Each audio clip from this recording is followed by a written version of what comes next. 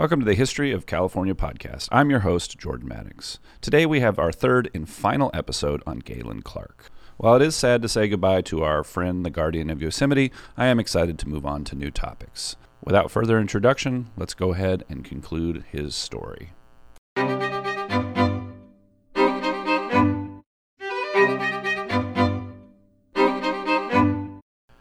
We pick up our story as Clark is being replaced as the Guardian of Yosemite. One of the characters from earlier in our narrative, the journalist James Hutchings, who along with his wife Elvira operated the Upper Hotel, which they acquired in the 1860s, was suddenly appointed as the Guardian of Yosemite, replacing Clark. How this all transpired is complicated, but to cut the story short, the Yosemite board was termed out and replaced by a new board that was friendly to Hutchings, which led to his appointment replacing the Guardian who has served this entire time. Later in the spring of 1881, the Yosemite commissioners held a meeting to essentially decide to get out of Galen's way. Even though he wasn't given the back salary that he earned, he would be given a lease in Yosemite Valley at $1 a year as a form of compensation. He would need to work to earn some money, so he offered his 9-seater buggy for tourists. Galen, now relieved of his duties as guardian, made himself busy that year, serving as a judge in Mariposa, as well as on a Yosemite board, and even petitioning for a future burial site for himself in the park, preparing that area by transplanting some sequoias and digging a well so he could water those trees. Hutchings' term as Yosemite's guardian did not last long. He did indeed accomplish some good things, working on carriage roads and buying out older toll roads to decrease friction in getting people to the park. Hutchings, though, would be quickly replaced by Walter E. Dennison and soon after that, Mark L. McCord, both of whom would allow corruption and misuse to become a feature of the park. It took some exposés by an artist/journalist in the vein of those muckrakers in this period to reveal what was happening to the treasured landscape, enough to cause a backlash against the Yosemite commissioners. Ultimately, Clark was reappointed as the Guardian of Yosemite as the furor had reached such a pitch that the appeasement of public anger was the only way to stem the bleeding in people's loss of faith and trust in the Yosemite commissioners. Clark was reestablished the year before Yosemite would become a national park in 1890. Following a series of persuasive articles written by John Muir, Congress took action to create the national park in California, which did not include all the grant land operated by the state, but did bring in new supports and structures to the area. With its new status as a national park, Clark now had a U.S. Army cavalry to support the administration of the said park. In addition, Muir set to work in creating the Sierra Club as a way to preserve the broader wilderness of the Sierra Nevadas. While Clark's name was not one of the charter members of the Sierra Club, he certainly was a feature of the landscape of conservation in California. Meanwhile, Clark was enjoying himself in the park, climbing rocks, swimming in rivers, touring visitors around the valley, and being essentially Mr. Yosemite. One thing was starting to bother him, however, and that was the harsh winters. If you, the listener, take a moment to go look at Yosemite's webcam right now in late January, you may observe some snow. Yosemite became quite cold for Clark's old bones, and he decided he needed a snowbird-style destination to avoid the harsh, cold winters of Yosemite. Clark was drawn to Santa Barbara, not only for the temperate climate, but also for the spiritualist movement that was happening in a town called Summerland, just south of Santa Barbara. Remember that Clark had married a fortune teller, and he had in fact become deeply interested in the occult. Clark built a large house in Summerland where he began to stockpile Yosemite trinkets and pieces of nature, which naturally attracted neighbor kids who were interested in the old man who lived off their street, who had cool stuff to look at and lots of interesting stories to tell. Clark absolutely relished holding court on his front porch, and this may, and this is just speculation, have been the impetus to go east and meet some of his grandchildren. He had 8 of them, to be precise, children of Mary Ann Clark Regan and John T. Regan. Clark secured for himself a 2-month leave of duty as guardian of Yosemite and set out east, stopping first in Yellowstone National Park before going on to the World's Columbian Exposition in Chicago and then extended stays with his family on the East Coast.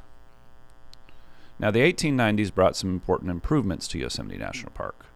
Some of these were detailed in a report that was delivered by Galen to the commissioners after he returned from the East. And in the 1890s, a telephone wire, the first one, was strung from Sonora to the valley. However, electricity would ultimately have to wait another decade or so. The 1890s also brought the final retirement of Clark. Turning 82 in 1890, Clark saw that the time needed for managing a national park was coming to an end, and put his retirement notice to the commission, who sadly accepted it. Clark spent the years after retirement living in Summerland, tending to his garden, taking walks with his cane along the beach, reading books in his local library branch, and ultimately missing Yosemite. As soon as the weather permitted, Clark would venture back to the park, where he would be seen tending the plant life around his gravesite or writing at a table near the general store. He became something of a valley celebrity, and gladly took the time to answer questions or converse with tourists on whatever was helpful. We don't know if he met Teddy Roosevelt when Roosevelt came to visit the national park with John Muir in 1903, but it seems likely. We can only imagine what the conversation might have been like. One person he did meet that set Clark on a writing path was Charles H. Burnett, who was a wealthy businessman that came to Yosemite, like Clark, because of health issues. Burnett, impressed by Clark, encouraged him to put down in writing some of his encyclopedic knowledge, which he did, but with meager results. All 3 of the books did not include many of the interesting insights that we would want. I will say that in a few minutes, I'm going to read to you all, the listeners, a few selections that I enjoyed from my reading of those books, which I did in fact read, or perhaps more accurately, skimmed. The last years of Clark's life were filled with traveling around California, visiting individuals important to him, and working on his books. Clark published his last book in 1910 on Yosemite Valley, including a section on his theory of its formation that we talked about before. He took a train to Redondo Beach to present his finished manuscript to Mr. Burnett for publication. While he was touring a brand new bathhouse in the area, according to his sister, he acquired an illness, a severe cold.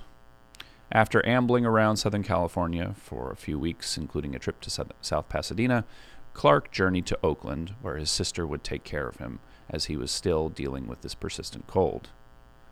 After arriving 4 days before his 96th birthday, Clark laid down to take a well-needed nap, and never woke up. He died at the age of 95 at his sister's house in Oakland, California.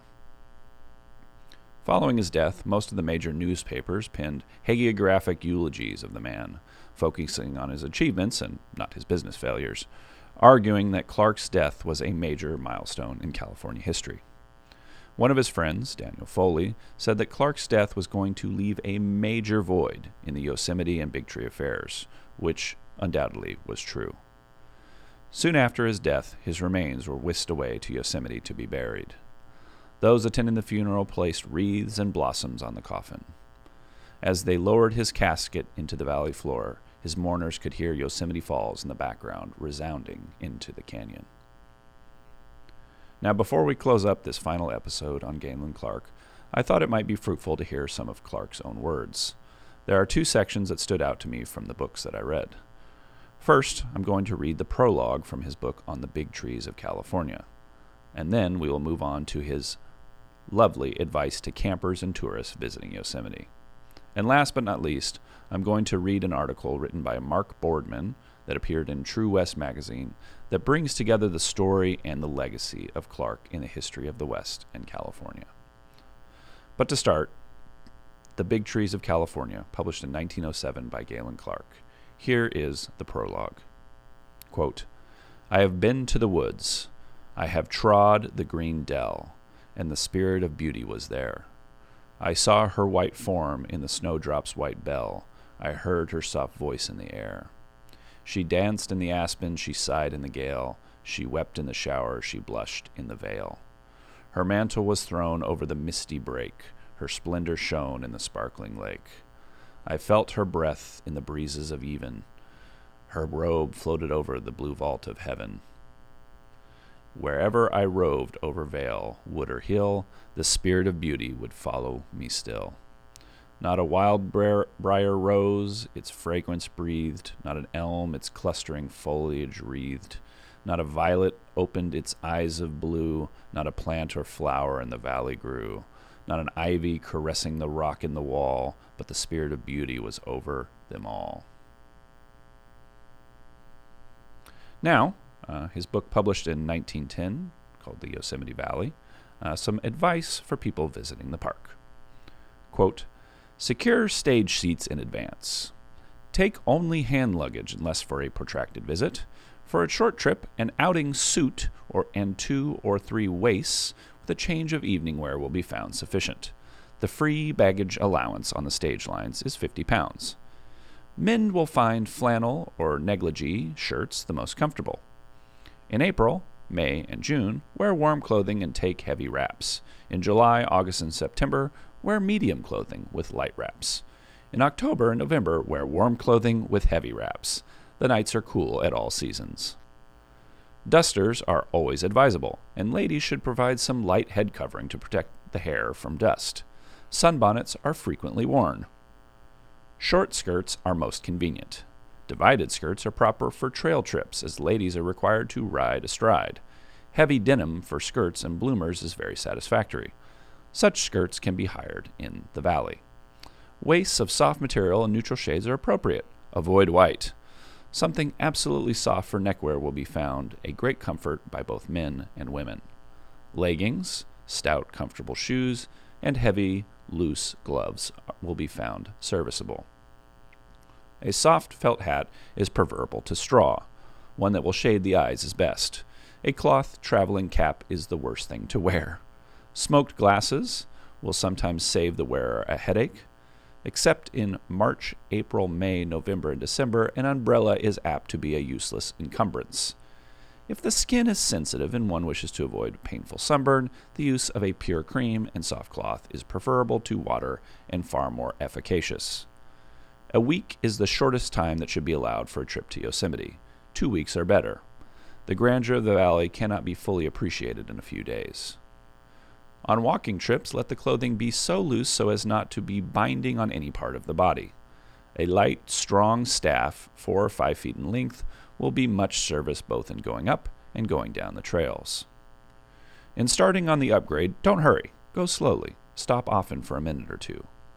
Don't talk while walking. Keep your mouth shut and breathe through your nose. Talk all you wish while stopping for a short rest. Your lungs will soon get into a more expansive condition, and you can increase the distance between resting spells, and will arrive at your destination in good condition to enjoy the magnificent views. Those not accustomed to staging or mountain climbing should make some allowance in their itineraries for rest. Many visitors spoil their pleasure by getting too tired. Take a little more money than you think you will need. You may want to prolong your stay. Hunting or the possessions of firearms is not permitted in Yosemite National Park. Fishing is allowed, and in June and July, an expert angler is likely to be well rewarded. Rods and tackle may be hired in the valley. There is no hardship, risk, or danger in any part of the Yosemite trip. Many old people and children visit the valley without difficulty. A knowledge of horsemanship is not needed for going on the trails. The most timid people make the trips with enjoyment. Some of the finest views can only be attained this way. There's laundry in the valley. There's a barber shop. There's a post office, telegraph, and express. There is a general store and places for sales of photographs, curios, and Indian work.